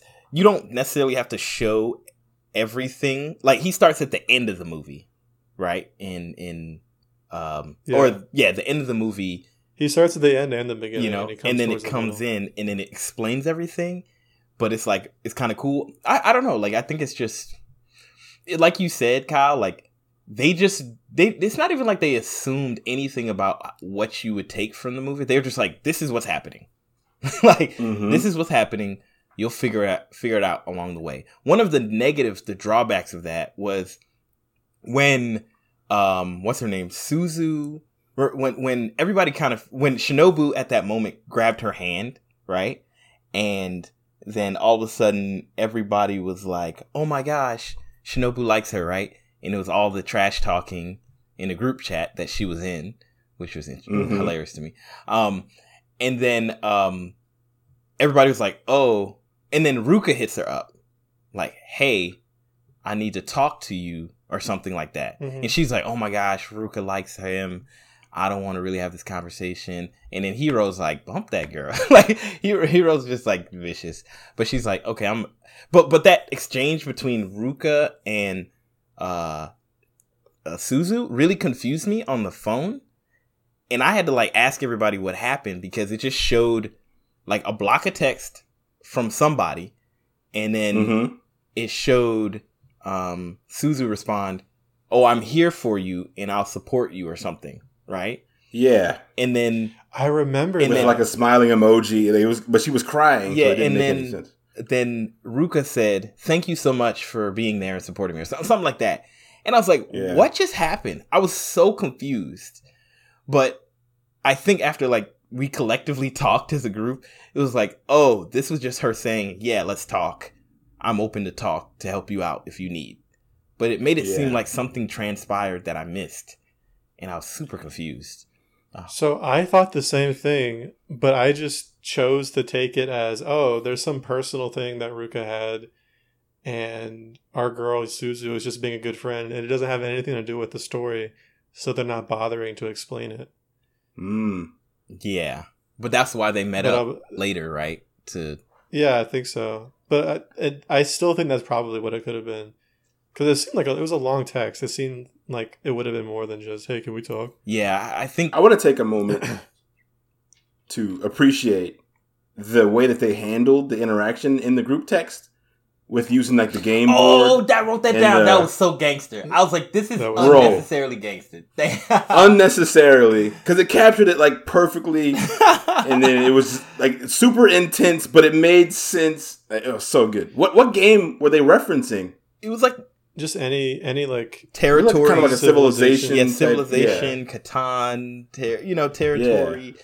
Like it was. He's like, all right, I'm gonna send you go talk to this group, and it was just so intense. I was like, yo, the coins, the points, it was way over the top. Watch. It was really cool and really well done, but I couldn't help but think that it was like detracting from the main story. Yes. Like, why does any of this matter? Yeah. I guess it makes her feel like a more fleshed out character, and I get it, but I think that's where they put a lot. I think the movie struggled with being a fantasy movie and a slice of life movie, right? Like where like the IRL felt like a slice of life. Like, hey, this is what's happening to me. I'm having a crush, or this isn't, blah blah blah blah. And like anecdotally, what she's doing in the virtual world is kind of impacting her. But it's really just more about this teenage girl dealing with the loss of her mother and dealing with and trying to grow. And then all of a sudden, it's just like this other story of her, like, being in this world, being a superstar, and then beast or dragon, and them having a weird platonic love relationship, So it was a little disjointing, but I think personally they brought it all together at the end because essentially you get to see that like Suzu is a lot like her mom, right? Like she basically jumped into the river that nobody else was willing to do to help Dragon because she saw that somebody was in need and she felt that she had the means to save him, right? Even at the expense of herself, right? Her second life. Because she essentially died. Like, her identity was revealed in you or whatever. I almost called it something strange. But in you. And then she literally put her life on the line when that grown man was about to punch her straight in the face. He was about to. Yeah. So that part was good character building, but made no sense. She's like, I'm about to cross the country to go help this abused child with my own frail 17-year-old body. Like, what is she going to do? If he wouldn't have stood down, that would have been a terrible situation. Yeah, like if the stare down hadn't worked, like what is she going to do? Sing to him? She should have rolled with Shinobu. Like, Shinobu should have went with her. Like, just literally 100%. Anybody should have gone with her. And it wasn't like she rushed out of Dodge like immediately. Like she rushed to a train station. They drove her to the train station in a car. Yeah, but I'm like, they could have. The car had exactly. People could have ridden with her in the car. People who drove the car could have gone on the bus or on the train with her. Right. Let's also talk about how they. First of all, let's talk about like the Reddit police figure out where they lived. Right. Like them going like, oh, there's a thing in the background. Like, okay, kind of. However you want to feel about that, like whatever. It moved I fully believe that's possible and probable. It's probable they did it in a millisecond. So it's like, but it worked. I'll take that. The problem to me was that she just got off the train and just started wandering. Right? Yeah. Like it seemed like she had no actual, like she knew what city they were in. But like what neighborhood, and they were in Tokyo kind of prefecture, whatever it's called. But like Tokyo's extremely dense, and even an outlying community would have a lot of people and a lot of streets and a lot of things going on. I mean, I guess in many ways it was just destiny or fate that she found them. It was for effect, yeah. But I definitely felt like all these adults like kind of set her up, 100%. Because if that little boy wasn't outside, she would have ran down the next street. Because Because they lived on the top part where she hadn't like even explored yet, and he happened to walk around the corner, like down the road. Like like you said, it was just fate. Like it was, the plot had to happen. The next scene, she'd been running in the rain too long. It'd been like 5 minutes in movie time. So, so okay. How did y'all feel about the beast's reveal? The dragon's reveal, right? So just, giving context, right? So, the first time we run into the dragon, it's at that weird orb concert, which I'm still trying to wrap my head around. Was that people making the orb? Yeah. No. It was like seating. It was some like sort the of floor. Machine thing. It's like the seating, like, the bleachers basically are forming the So orb. it's like the Senate in Star Wars. So... Yes. Yes. Just so they're all watching the concert, which was pretty cool. I thought that was pretty cool. So he comes in. Bro, can you imagine being in the seats directly above her, below her? These are the worst seats in the house. Terrible. Her legs at the top of her head. You just see like her scalp. Like, I mean, and also they were super far from her. Everybody was. I mean, yeah, they were like a mile away. The circumference. But anywho, so Dragon comes in, disrupts everything. And Belle all of a sudden feels like there's something wrong with this guy. Mental health. Yeah. Like she recognizes this isn't normal, right? So they go on this investigation of who Dragon is. So what did y'all think about first? I'm working my way to Dragon in the reveal. But like, what did y'all think about the random people who they were investigating who they thought might be Dragon? Like the artist, the weird mom, and the baseball player. It felt super random. I was like, who are these people and why are they getting more than like 1 or 2 minutes of screen time? This might be partially my fault because I think during that time is when we decided to kind of have like a little ice cream break and stuff. And so like, I might have just missed some details, but what I'm getting at is I don't really understand all of the leaps of the conclusions that led to those people being the suspects or to being connected. I know that at first it was like, oh, these are people that the dragon beat when he was, roughing up folks. But then after that, it spread to people, and I'm like, how are they related to Dragon? Like, what's going on? So I remember the artist because of some bruises. Yeah, he had the bruised tattoos. The tattoos, right? Which, first of all, did those look like bruises to you guys? I think that might be... I was confusing me. It might be a translation Japanese error, maybe? It might be a Japanese thing. Like, maybe it's not bruises, but maybe in Japan, that imagery represents bruises, Maybe. That must be something cultural. Because I was like, I would never see splotches on somebody's cape and be like, oh, he's bruised. Yeah, I agree with what you're saying, Brad, because also it was, I guess, just based on like my Western brain, I thought it was like physical bruises. But then when it was revealed who Dragon was, the bruises he was sustaining weren't physical. They were psychological by his dad yelling at him. Yeah, I think that's just the biometric sense. That kind of it was always on the table that they could be real bruises. So I think the fact that it turned out to be emotional bruises was just a fun little twist. So I don't think that was to answer your question, Steve. So essentially, what happened was, like you said, they went and interviewed all these people who, first of all, I thought they were going for a montage-esque thing, but they didn't really do a montage. Yeah, they just kept doing it, right? So they were talking to all these people who battled Dragon, like, oh, he was like this and always like that. And their whole premise behind how they were determining who might be Dragon, and it wasn't them only who thought this. It was like the zeitgeist or whatever. Like people in general had identified. Everyone wanted to know. Identified these suspects, different suspects, and it was because the assumption was that if the biometric scan bases its how you look off of who you really are. Yeah, they said that, oh, the artist already has these tattoos, and he keeps adding them, so that might be it. Or it has to be somebody athletic who is able to beat up a lot of people. Fast and strong. Yeah. And a lot of people assume that this baseball player has a dark past, so maybe those brews represent his evil nature. And then the weird mom one, I did not figure out what in the world they were talking about with her. Like, me either. I that's the only one that didn't make any sense to me. But that was the premise. But like you said, I think it went way too long. Like, I guess they're trying to make us, I don't know, it was like a red herring type of thing.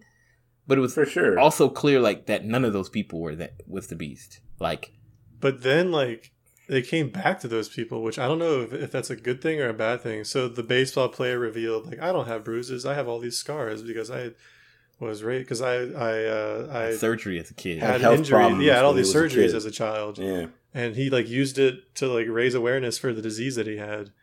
And the mom reappeared as well. And it's a weird I baby. guess they had some sort of lesson about being an attention seeker. Yeah, she was out for herself. Mm-hmm. Yeah. It was weird. I'm like, what's the point of bringing these people back in? I don't care about them. Like, we kind of already knew that. But what was even more stranger to me about that is that later in the movie, we'd already determined that these were not the people. The artist was lying about his girlfriend's death, or he was just being an artist. The mommy blogger was just a weird baby thing, jerk woman. And then, like you said, the baseball player revealed his scars. But then there was a moment later in the movie where Suzu independently had the same conversation in her head when she was like trying to think about who the dragon was. She was like, it can't be the mommy blogger because of this. And it can't be the baseball player because of this. And it can't be the artist because of this. And I was like, we've already determined this. Like, yeah, we've been here 15 minutes ago. Why are you reevaluating this? Like, why do you like this, Suzu? But they did throw in a lot of, I think they wanted to really throw us off and drive home the mystery, which in a way I appreciate, because I feel like in the Disney version especially, like there isn't any mystery behind who the Beast is, because we don't ever see him in a meaningful way before. There's no alter egos in the Disney version. And they tell you who he is. Yeah. Oh yeah, he's a prince. The prince, an unnamed, unknowable. But they show his picture. It's like, here's the prince. This is who he was. Boom. His painting or something like on the wall. Yeah. And so I appreciate that they add that little element, because it's like, well, you don't know his motivations behind anything, and like when you actually do find out who he is, they have it's a strong opportunity to reveal a very interesting character, especially if it's someone that you saw before, which I think that it paid off super well for that, because they really brought it around. Because you could think it was one of these random people. At one point, me and Mrs. Yams were like, is it Shinobu? Does he have a dark side people don't know about, but it's only in the metaverse? Yeah. Or is it, and so it was fun to speculate in that little time. I think we all thought it must be Shinobu, because we thought that she was in love with the Beast. Yeah. And it seemed clear that she liked Shinobu, and we're like, this can only end well in one way. We were misled. So it was good. I did like I feel like Brad's about to ask. I did like the reveal about who it was and how that worked out. So I don't know. Maybe it's because I had watched a whole bunch of sci-fi movies right before this. But to me, it was very obvious that it was none of the people, the red herrings, and it wasn't Shinobu. Of course. Because sure. The reason I didn't think it was Shinobu is because it was too on the nose and too obvious. And it was so obvious. There was no way. The one thing about this movie is like that I could tell was like, oh, they are trying to tell you something deeper. It's kind of like all over the place right now, but they got a goal here, and it has something to do with it. And what made me figure out that it was likely a child was in that scene while you were doing the ice cream, they show these clips of all these children saying like, the Beast is so cool. He's so awesome or whatever. Right. And then, and this is where I was like, oh, I think I know who it may be, was that they show us a random scene. I don't really know why these people got interviewed. I don't know how that all came together. Plot device. Right. They showed the family who had just lost their mother, right? Mm-hmm. And it was a child and his brother and the dad was like, we're so thankful to da-da-da. I don't know what he was talking about. And then it showed the kind of autistic child separately speaking about how like the Beast is such a his hero. So I was like, what are the chances that this autistic seeming child is Beast? I thought that for a second too. I was like, there's like a 50% chance. But the reason I feel like they got me and why I didn't figure it out until later was because when they showed the scene with the dad, they were quick enough that I didn't notice the brother really. Like I didn't like he had the same hair. I didn't realize how emo he was. I didn't realize and like later in the movie how long his snout was. Later in the movie they kind of show him again. I said, "Oh, that's him." Clearly. Like once it kind of, but I was like, if I had noticed it earlier, I would have been like, oh, but I figured it had something to do. I was like, it's probably a child because all the kids love him, but I wasn't sure what child. And I was like, maybe they're just going to pull somebody out of nowhere. Like, but I was like, oh, but this is also a fantasy sci-fi movie, and sci-fi movies love doing a thing where they show you the answer really early in the movie and you just didn't have the context to know that it was the answer, you know? So I've been burned enough by these movies to where I didn't trust them.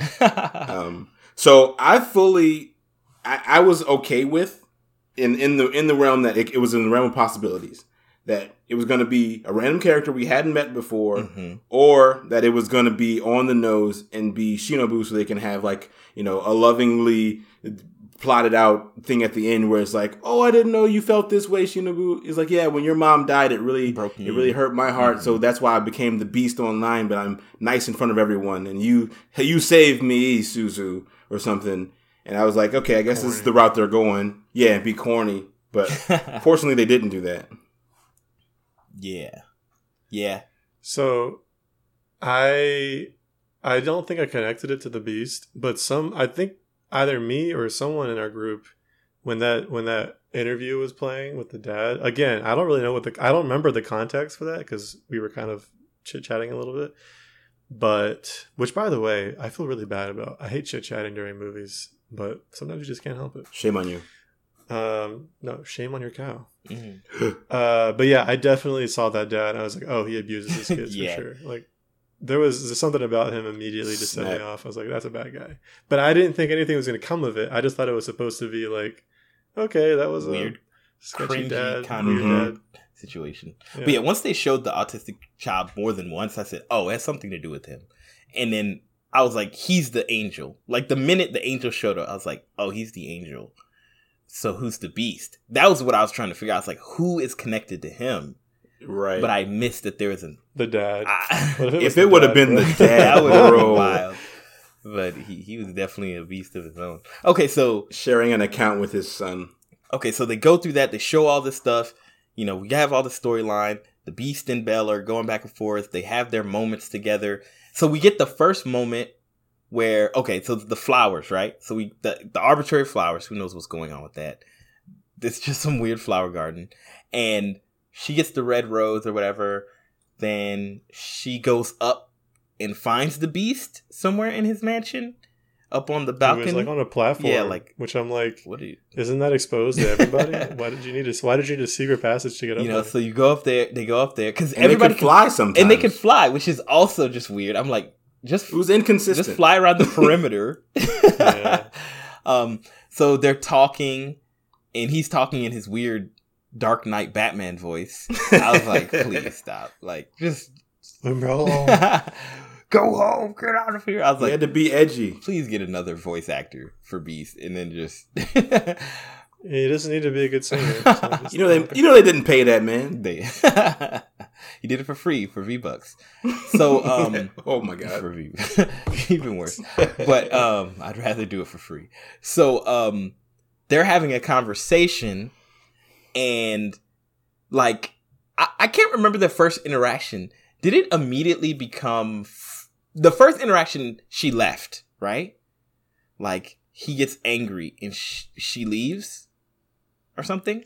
I don't know if it was the first interaction, but at some point that does happen. Yeah, because then there was an interaction where they're on the... Oh, they have the dance or something.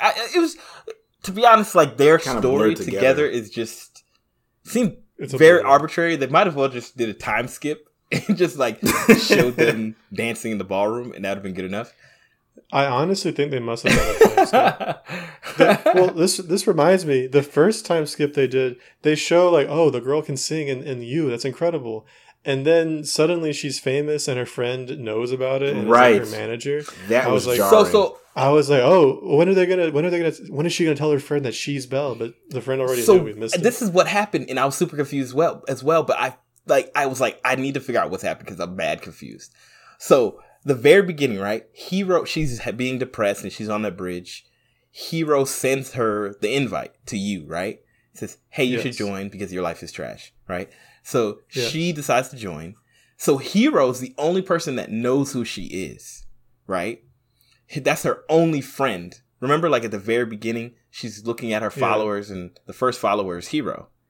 And Hero says at some point, I'm going to support you or something like that.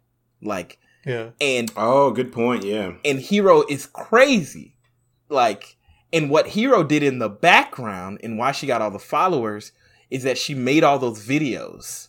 Right. Spread everything around. Spread it. Yeah. And then. But it wasn't clear until like 30 minutes after. A long time. Yeah. I figured out a little bit faster just because once Hero was like, oh, I made you all these outfits and I did all this stuff. Yeah, at that point. I mean, that was directly after that moment, remember? It was like. No, that was like 5 minutes. That was like several scenes later. It was the same conversation, but it wasn't immediate. Because basically what happened was she got really popular, right? She got millions of views. And then she went to Hero, and Hero was like, yeah, girl, that was because of me. You know, here's all these dresses. So it wasn't 30 minutes. I was exaggerating. Then that was not directly after. There were like 2 or 3 scenes before that conversation in Hero's room. And then the next she gets in trouble for using her dad's computer or something. But like whatever that conversation happened, it was like a couple scenes after. It was at least 5 or 10 minutes after. Okay, it seemed pretty soon after to me, but maybe it's. I mean, it was soon enough. Maybe I was just super focused on that. I was just thinking to myself, how does any of this make any sense? Because especially since everyone's like, man, this girl trash. Stop singing, please, please stop singing, bro. That was the best moment. It made me think about. You know, like, because I feel like they kind of poked fun at Disney movies in that moment because it's like, yeah, these main characters in their own stories just burst into song. I think everybody else around can hear the background music. You know, I feel like this would be the genuine response. Like, it don't matter how good you can sing. Nobody knows. Where'd you even come from? You just out here screaming.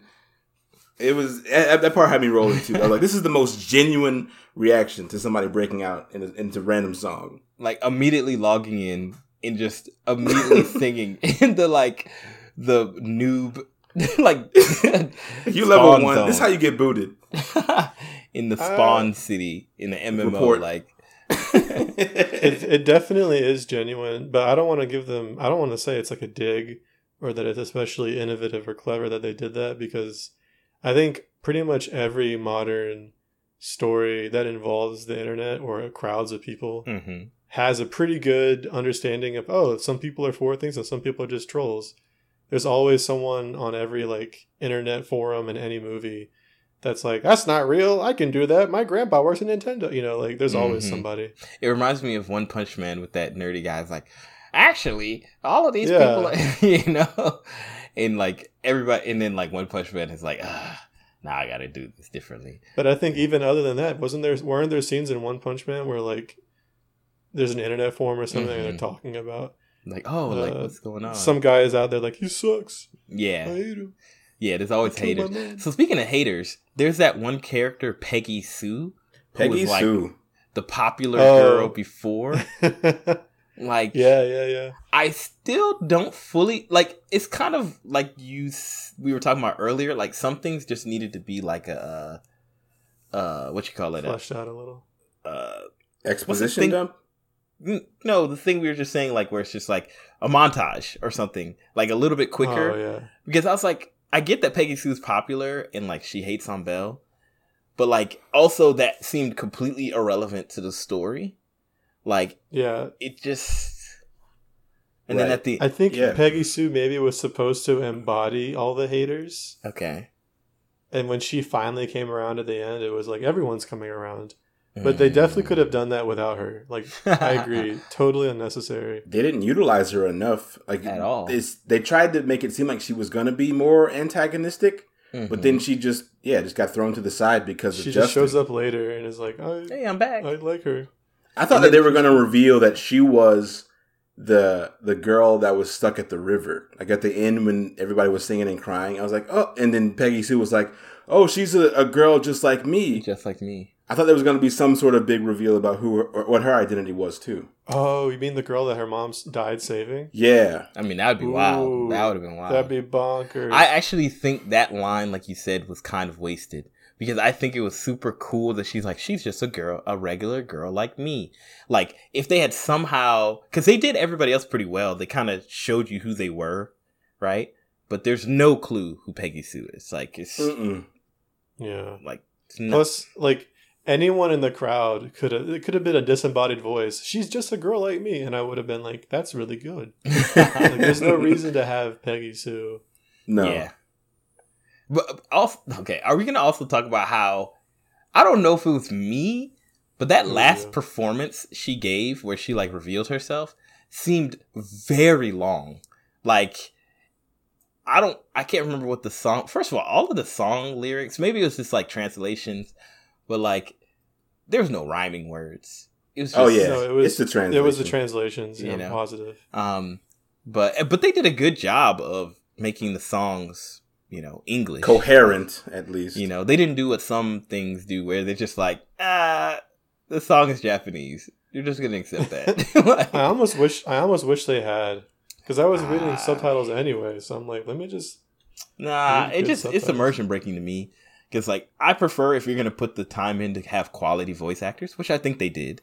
They certainly did. Yeah, they made a good decision. I think it would have been fine. Yeah. So, speaking of that, one of the big draws for this movie I mentioned already was supposed to be the music.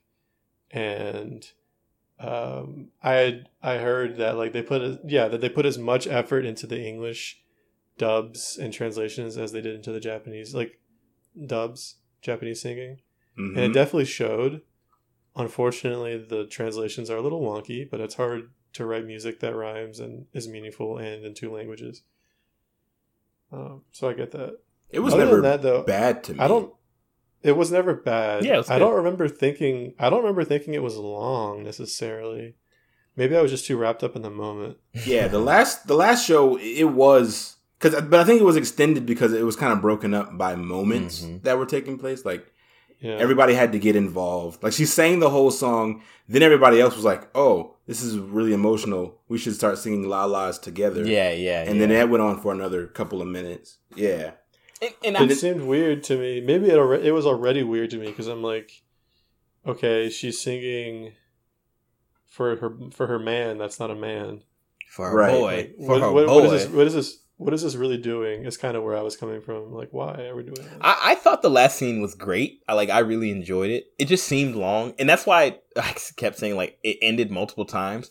Because to me, like, it felt like the type of thing where it was so big and triumphant and, hey, I've revealed myself. Here I am. I support you. I'm here. And then, like, the way that they do him going like, I see you and I believe you now, kind of came really far after everybody was like, oh my gosh, that's her, and like da-da-da-da. Right. And then it just kind of cut to him going like, oh, you are real. And then like, she rushes off. But it just, not that it was bad, it just felt very like the movie was long in general. So to me, at the end, it was kind of feeling like, okay, we're here. When is this going to actually end? Yeah, because it would ramp up, then settle a bit, then ramp up, then settle a bit. Yeah, so it was kind of the last like 30 minutes was a roller coaster. Roller coaster. So what was the actual ending? I can't like actually remember. What was the last scene in the movie? Let me list some things, and you can tell me what comes last because I don't remember. She goes home. She has a normal conversation with her dad for the first time the entire movie. Yeah. Most absent dad in the movie for sure. Not to his, not that he didn't try, but dang, my man, they really he was the real MVP. He was just consistent. He just kept. Yeah. That's the last thing I remember. Actually, was her talking to her dad. Yeah, she got off the train. She talked to everyone else a little bit too. She had another conversation with Shinobu about something. Oh yeah, like at sunset or something like that. Yeah. I don't remember. It just had a lot of black screens, so I can't remember. I know. Yeah. Like, because I think it was Shinobu. I think the last one was Shinobu on the river or something. Mm-hmm. He you know what it was? He was saying like, okay, well now that you're good, I can relax. Yeah. He immediately became like more friendly. Like, and that's when I realized that the voice actor is the guy from The Good Place. From The Good Place. No, in the middle of the movie, like he's, especially at the end when he's like, go for her, do it, or whatever. I was like, I know that voice. Like, I was like, I know that voice. And I had to stop. And then I turned over to Shyleen. I was like, it's Jason Mendoza. And she just was like, oh my gosh, it is. Once you hear it. He just has a certain tonality. Like, just kind of flat. It's flat, like. I half expected him to invite Suzu to his butthole. You want to come to my butthole? Excuse me?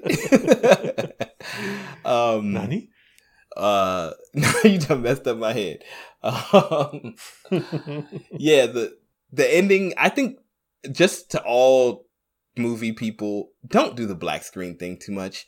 I'd prefer you to just fade through or something, or just transition, but like black 3 to 4 seconds. Maybe it wasn't 3 to 4 seconds, but it felt like a long time. It felt like a long time. It felt like a very long time.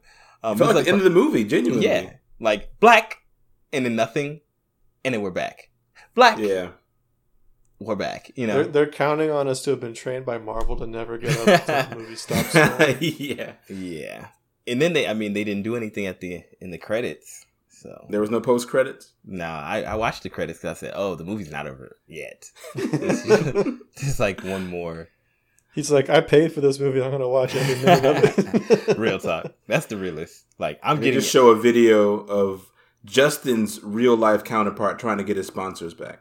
Bro, I would have paid double to see that at the end.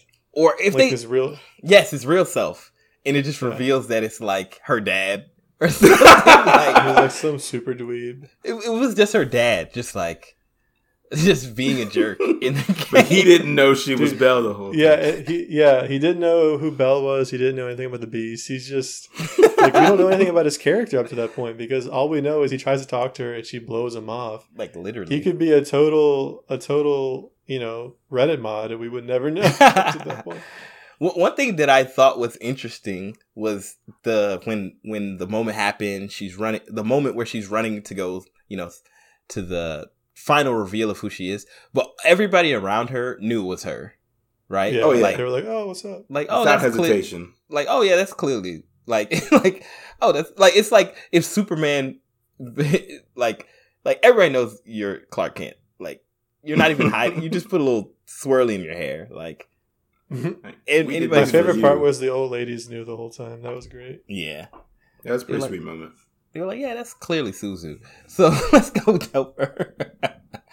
They probably recognized her songs. Yeah, her singing. I mean, she always la-la-las everything. So it's kind of like, oh, that's her calling card. But in all seriousness, she actually wrote like all the songs that she released as Belle were her original writings. Mm-hmm. And they probably recognized those songs. It was hard to tell because they kind of played up that she didn't sing around them, or really she would come to the rehearsals, but I guess wasn't particularly involved ever since her mom died. Mm-hmm. So it was hard for me to, I guess, understand just how much they knew what was going on in her life. My interpretation. Sorry, what were you gonna say? I was gonna say, I guess it stands to reason though, if they heard her sing before, and if there was 5 billion people or whatever they said are using you, then they would put it together outside of that. And my interpretation is that she was a child, right? She was like 3, 4, 5 when her mom passed, right? but she's been continually going to those practices until she was 17, right? Mm-hmm. Yeah. So I doubt that she just shows up and doesn't sing, you know? And I feel like she might have been just in a mood. Like the moment when they showed her like, hey, come on, like sing, Suzu. Like she was just feeling herself, you know? She was in a teenage mood. And they're just like, come on, Suzu, sing. Like yeah. we know you're capable. We know, and like you said, Steve, like she made a lot of original music. And even if she didn't share the music that she made in You with them, they knew how she sung. They know her style. You know what I'm saying? Like you hear Ariana Grande sing or something. You know, most people probably, I don't know her like that, but I bet you most people would be able to know if Ariana Grande made a new album, but just called it like Leroy Jackson. Like they'd be like, oh, that's Ariana Grande. You know what I'm saying? They would cancel Leroy Jackson for stealing. You know. So I have a character that I felt like needed more attention in the movie, and that was Suzu's dog. She had a dog? Like, yeah, a little puppy that only had one, or he was missing a paw. And he would be like sitting outside with her. A few scenes. I was like, I want to know his story, man. Like, what happened? Who hurt this dog? Did the dog slam into a river to save a puppy and lost him? I slammed my paw in the car door. Wow. Sorry. But, you know, so to me, that's actually something I liked about it. And kind of like going back to what you said, Kyle, where it's just like they just dropped you into a story and they were like, we're not going to explain anything to you. Yeah. Like, like this is just what it is. On that hand, I do appreciate it. Yeah. It felt more real than them going, oh, my little puppy who lost his hand in a rat trap or something, you know. Like, you know, my favorite in movies is always the overdue bills. It's the best way to do it. Instead of somebody saying, I have overdue bills, to just show a shot of their kitchen table with, you know, the pink notice.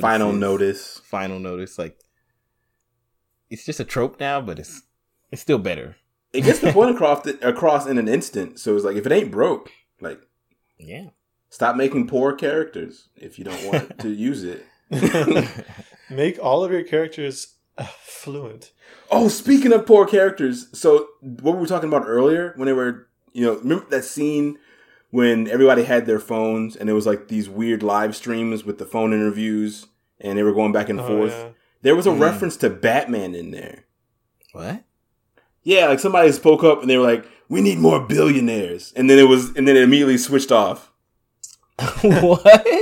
Yeah. Is that a reference to Batman though? So they did it in like the gravelly voice and it kind of connected. It seemed like a Batman reference. You have to go listen to it. Like as if Bruce got on and was like, we need more billionaires. Yeah. That's hilarious. I mean, I can't say Batman, but that's hilarious nonetheless. I totally missed that. So this is kind of random, but it was, I was trying to understand the technology of the time. Like, it seemed very weird. Like, the weird phone conversation was kind of strange to me. Like, I was trying to understand how that was working. But even more so, what conversation? How was they had like Twitch live streaming where you could like call the person. Right. And they could talk to you. Oh, yeah. You mean at the end when she calls? Yeah. But it wasn't clear if he could see them. Or I choose to believe that this was a service that does not exist in our world. Okay. That basically like Omegle, but instead of random chat rooms or random webcam meetups, you can like see someone and pick them out and talk to them. Yeah. But they can't see you? You can see each other. It's webcam. Yeah, they could see each other. Her camera was on. He saw her. Because he would have saw her, Hero, and everyone else standing in the background. Yeah, he did. I think I don't know how much of them he saw, but yes, I agree. He should have seen. Oh yeah, we didn't see. But even seeing her, he wouldn't trust her until he saw her face. That's why he trusts her when he sees her face in You. Oh, because he just saw her face on the person. Webcam. Ah, okay, there you go. See, that's the connection. Freckles. I just assumed he was like, oh, it's just a girl, and she revealed herself. But that makes more sense. Like, oh, like you're that person. Okay, that's cool. But you know, it's also we got to talk about how Hero was basically Morgan Freeman in the original Batman. In the Batman's, in Dark Knight? Well, no. In the Dark Knight, yeah. Because she was able to basically listen to every user simultaneously and also somehow isolate that, this little boy was humming the tune. Right. Like, I was like, this girl needs to work for Batman. Well, was it Hero who did that, or was it your girl, Suzu? I thought she was the one who was like, wait, let me listen. Yeah, because Hero said, I'm listening to every person who's connected to this session right now. Yeah. And I heard somebody singing this song. That song, though? Yeah. So it was very strange. I mean, Hero is clearly a problem. Ruka did something similar with the investigative. They definitely chops. were inconsistent. Yeah, technology is it's definitely the future, right? But it also kind of felt modern, like today. I didn't think it was too far in the future. I thought it was pretty much modern tech, aside from you itself and the earbuds. I want to know how those earbuds work, man. I love how Japan just keeps moving. Let's make the deep dive tech from Sword Art Online even more impressive. One of the I guess you could say inconsistencies of Summer Wars, which I won't spoil it anyway because I still insist that you all watch it. But like I said, it also takes place in a virtual world, very extensive, very embedded in the social fabric universe. Yeah, but that doesn't have any sort of they don't bother explaining how people are actually experiencing. So I say it's like VR to us, the viewer, but to the characters, it seems like they're just on their computers or on their cell phones. Oh, so it's just like a visualization of the world. Yeah, for our sake. For our sake, exactly. But no one's putting on, deep dive helmets or fancy earbuds. It's just people on their computers or in some cases on their cell phones, which is fine. It was cool. I think that worked really well because you didn't have problems like, hey, how is she running and interacting with the game at the same time? Yeah. You just kind of accept. It's kind of what was that movie you were talking about? Was it Sucker Punch? Sucker Punch is kind of like that, where it's visualizing something for in her mind or whatever. But it's we're experiencing. She's experiencing the reality of what's happening, in a very heightened, stylized way. Yeah, I did find it really cool that they decided to bridge, because not even Sword Art does, where they have two distinct art styles to show the real world and the virtual world. And so for having the virtual world in 3D, I know it's not a new concept. I think Digimon was probably one of the first ones to do it. Whereas they show a lot of 3D stuff to show that, this is the digital world now. But to go all in and do that for every experience, it really made it seem, besides the characters looking completely different, really made it seamless to know, when you were looking at virtual stuff versus what's going on. That's another reason I liked Summer Wars better. I think the 3D art in You is bad. Oh, in whereas comparison? Summer Wars looked really great. Yeah, they still used I think it was mostly 2D. It didn't feel grossly 3D. Whereas looking at Belle's model just kind of hurt my eyes. Well, I actually was thinking about it. Most of it was 2D in the world, right? In You. Mm-hmm. There was a moment where I think it was at the end when they revealed her as who she was, and it switched from the 2D to a 3D model, and it was rotating her, and I was like, ooh, this is kind of not good. And then they cut back to 2D. I was like, thank you. That was the only time I some really of the noticed art, it. Some of the environment art in the real world was just gorgeous. Oh, so pretty. All the backgrounds were immaculate. Like they didn't have to go that hard, but they did.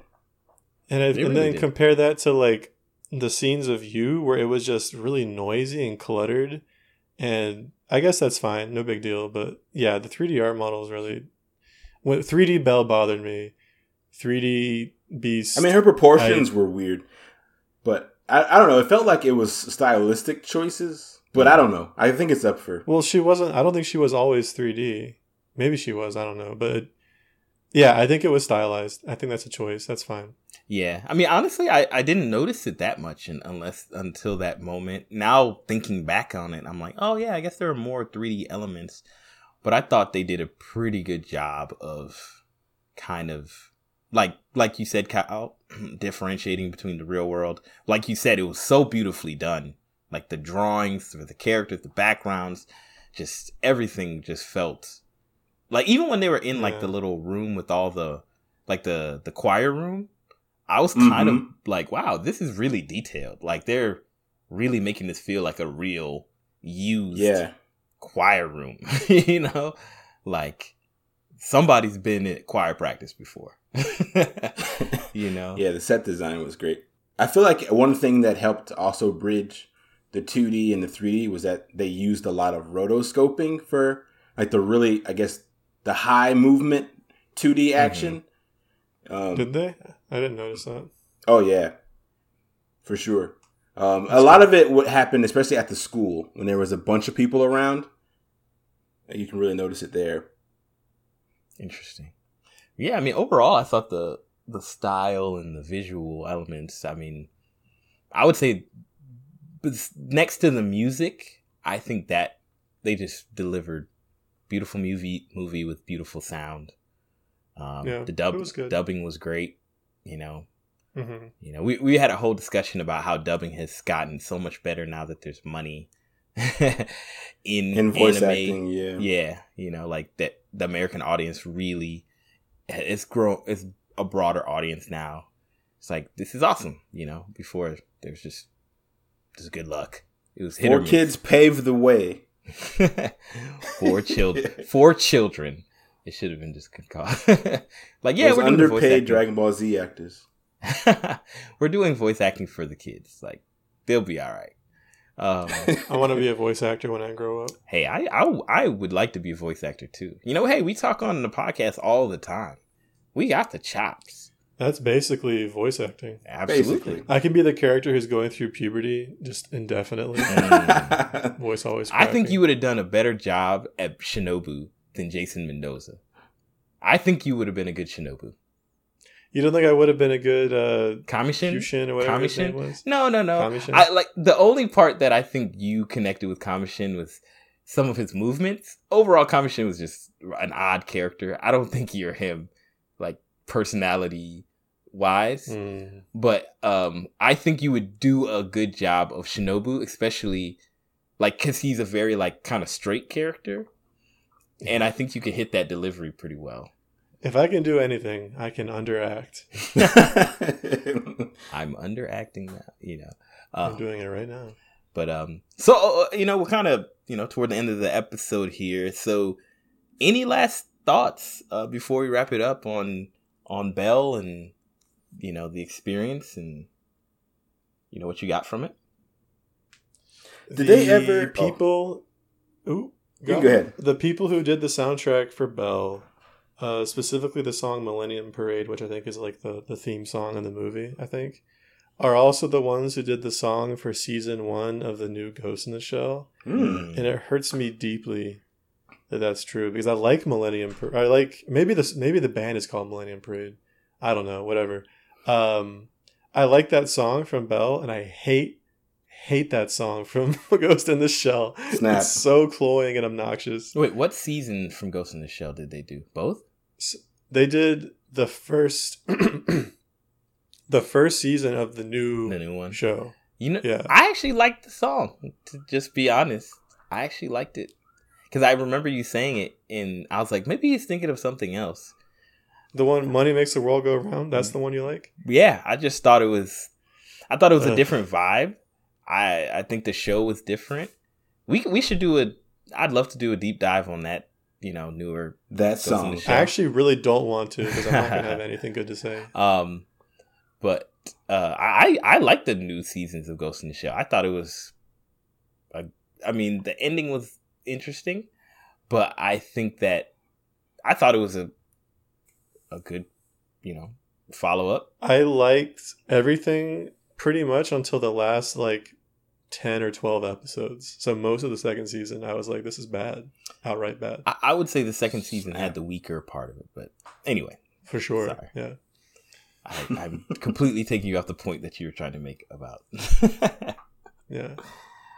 Well, there you go. They made the song that you also like from season 1 of Ghost in the Shell. Okay. Hey. Senior Kyle, you were saying something? Yeah. First off, I want to say that I appreciate this movie, the writers, whoever wrote the story, giving some love to our marching band community, especially the sax players. I was a sax player in marching band. So for Ruka to be talk of the school and also be, I'm thinking she might have been the drum major because she was standing in front of everybody and she was playing the sax. I'm about it. Second thing is, I actually have a question that I might have missed it. So they said that avatars in U are called ASs. I believe. Did they ever explain what that means? Oh. No. If they did, it would have been in the very beginning, but I don't remember it ever coming up. No, they definitively did not, because I specifically was because I knew, because at the very beginning of the show, they do the premise of oh, this is a new you and blah, blah, blah. I was like, cool. Yeah. I'm interested to know what this acronym is. They never explained it. Maybe I'm crazy, but maybe it's alternate selves. Oh, that wouldn't be a bad one.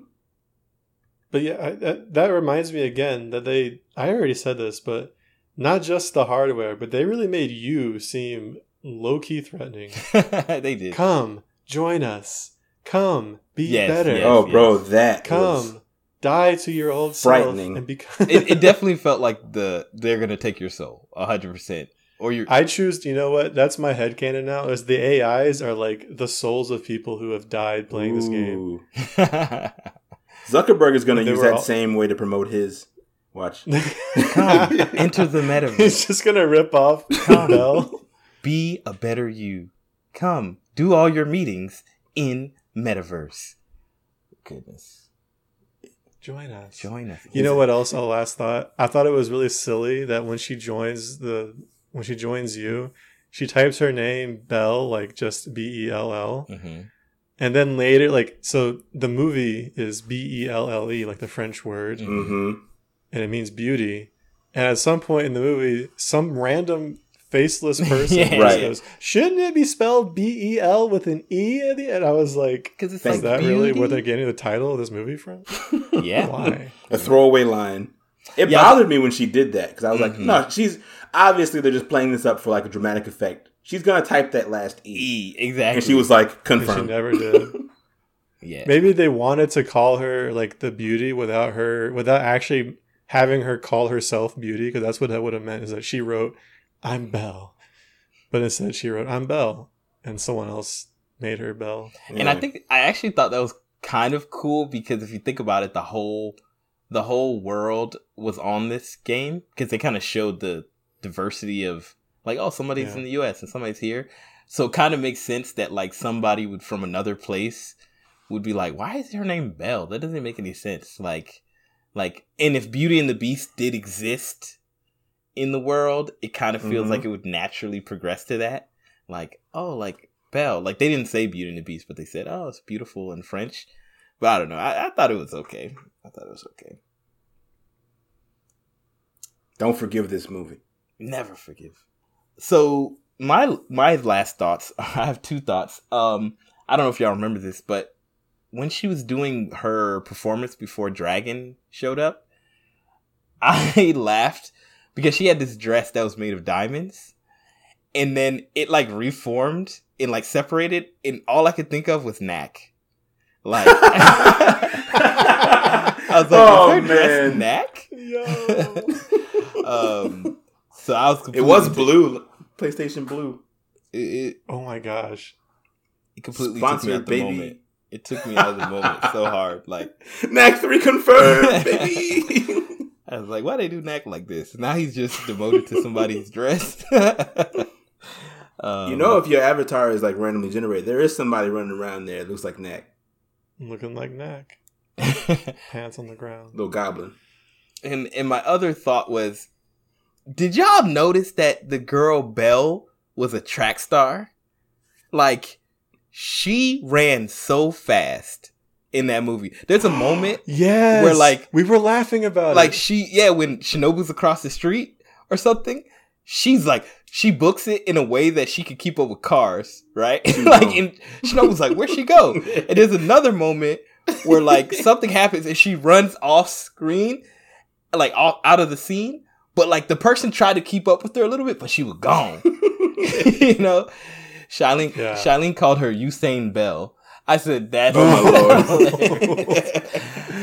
that's pretty good. Yeah, I was like, she has another, like, if singing don't work out for her, she good. She can go to the Olympics. That girl was fast. When she was on the river running to the school, she was sprinting, like, she full ran all the way there. She wasn't breathing hard or anything afterwards. She came in, like, hey, what's up, y'all? Y'all good? Like, we took a car here. You made me think of something super important just now, though.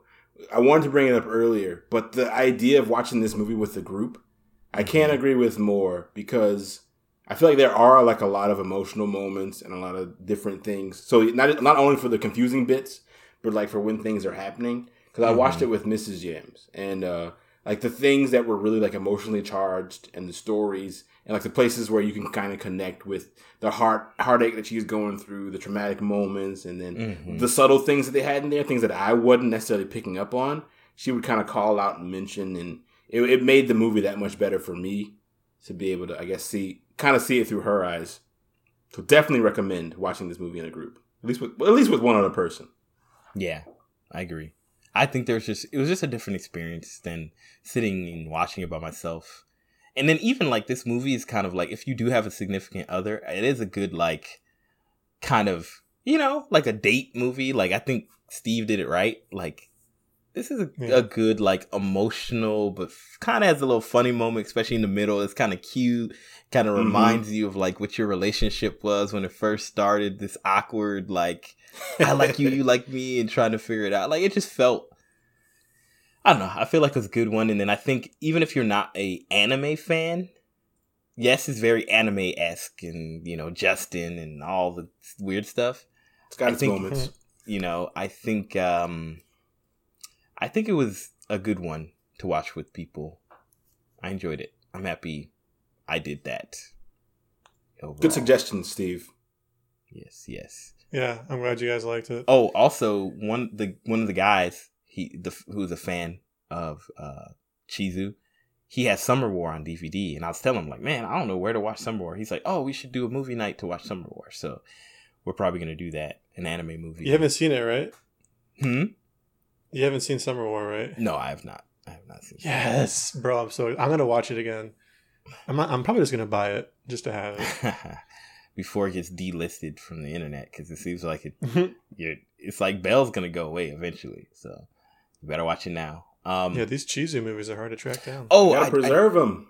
I did want to talk about this before we end. I know we're going a little bit deeper into the closing on the 2-hour mark, but we really didn't talk much about K, the Beast himself, and his situation, and like, wow, we did not, and like what was going on with him, because we have this character, this 14-year-old, which I try to think of it as like, this is the Fortnite tryhard, right? Like, he's 14, he has nothing else to do but play this game. Yeah. And he's good at it naturally. So he's just going to keep getting better. And then he's also an angsty teen. So he's just going to do jerk things. He's trolling. He's griefing people. You know what I'm saying? But he's getting out some aggression. The game made him strong in the game because it recognized that he had a strong spirit. And protecting his brother. Which is interesting that his brother was just like this little blob. Wisp. Like a waif. Like, hello. Like, just simple geometry. Defenseless, But we have this thing where, like, Dragon is this young kid murdering people in battle, angsty teen. He had a very emo look, and his castle was emo, and Beast was emo. But it's so interesting to me that, like, at the end of the day, he's just like this kid, and he basically needed another child to protect him. You know, like, it was just an interesting, like, somebody. But he talked about, he said, like, people had come into his life, adults and stuff. Oh, yeah. But they let him down. He did on that rant, I'll help you, I'll help you, I'll help you. Oh, yeah, that was a very... That was kind of a cringy rant. Yeah, it's very cringy. It was intense. Yeah. He did it, I think he did it a few too many times for it to really... I help you. The first time he did it, I was like, what was that? And then the second time I was like, oh, I get it. But then he just kept doing it. It probably rolls off the tongue a little better in Japanese. I was going to say the same thing. It probably feels better. And maybe also sense. Because of, like, similar to why Bruises doesn't connect to us. Maybe that doesn't connect to us. That's a good point. You know. But and speaking of his, I guess, you know, him being a part of the game, one of the things that they kind of glossed over too was that during his winnings, it said the only times that he lost was when he was distracted. And so it's like, you can assume it was because his dad came into the room, but was it because he was taking care of his brother? Who knows? And so that was another thing I think was pretty interesting about his character, is that even though he was driven to win all these matches and be good at the game, there was something that was still a bit more important to him that you didn't know about at first. His brother. Yeah, and it's not clear if his father only was emotionally abusive, because from the video you see, he's just yelling at him, right? I thought they were going to show him hit him, like in the back, you know, because he was like protecting his brother, and I figured that's where the bruises would come in. But it was purely emotional damage that was showing up on his back as he's protecting his brother and all of that. But it's clear that his dad is also a physical person. Yeah, he's willing to get physical. Because he grabbed some random person. He didn't know who she was. And he grabbed her hard enough to scratch her face. Like, who grabbed somebody by the face? By the face, and scratched her face deep enough where blood was dripping. And then, you know, then he sees this little girl, a 17-year-old girl, and then he cocks the fist and literally is just debating, you know, I'm going to punch you in the mouth, you know, and screaming at her like a wild animal, you know, like. Yeah. I wonder, because in that moment, I guess, like you said, there wasn't any evidence that he had been physical before that point. So I'm wondering if he was just, I guess, ramping up, and maybe that was the first time he'd gotten physical because he had to be. And this was also when he had the realization about how far he'd gone, because he seemed like super troubled once he realized what he was doing. Yeah. Yeah, I think that's why the stare down worked, because I don't think he'd actually ever hit anyone before. Yeah. Or maybe he never hit someone other than his kid. I don't know. But he definitely felt like, oh, this is a little step too far. Yeah. Yeah. And it's like this moment where I was thinking to myself, maybe the passing of his wife broke him just as much as it broke the kids, but he broke in a direction where he put all of his negative emotions on them for not being perfect children and not being what he needs in this moment. And the true beast. The true beast. Yeah. Is in us all. So it's just really, the beast is the friends we made along the way. You said that in another episode. I can't even remember. Every episode. I'm going to say it every episode until it sticks, old man. There you go. But yeah, I thought it was a clever twist on the reveal, like we were talking about before. You know, I'm assuming after he assaulted a child, a girl, that, of all things, that CPS or whatever they called it, somebody finally made a visit instead of going, one can hope. We can't do nothing for another 48 hours. Like, yeah, Suzu should have had a body cam or something. I mean, Suzu clearly didn't have a plan. That whole scene was just nonsensical to me. Like, none of that made any sense. Didn't have no plan. Just showed up. It could have gone really south, but yeah, he could have beat her to death if he was, you know, like, I don't understand why Shinobu. I get it. You can't have Shinobu there because then you can't have that moment where they have the platonic love embrace, right? Because Shinobu would not. It would be a weird moment, you know? Yeah. But I don't know. That part, kind of broke a lot of stuff for me. So yeah, I mean, that's the movie, y'all. I mean, any last words before we wrap this up, boyos? We already gave our last words, man. Just wrap it up. Go watch it. Cool. Go watch it. Go watch it. It is an adventure, and something that it is a adventure. It is a adventure.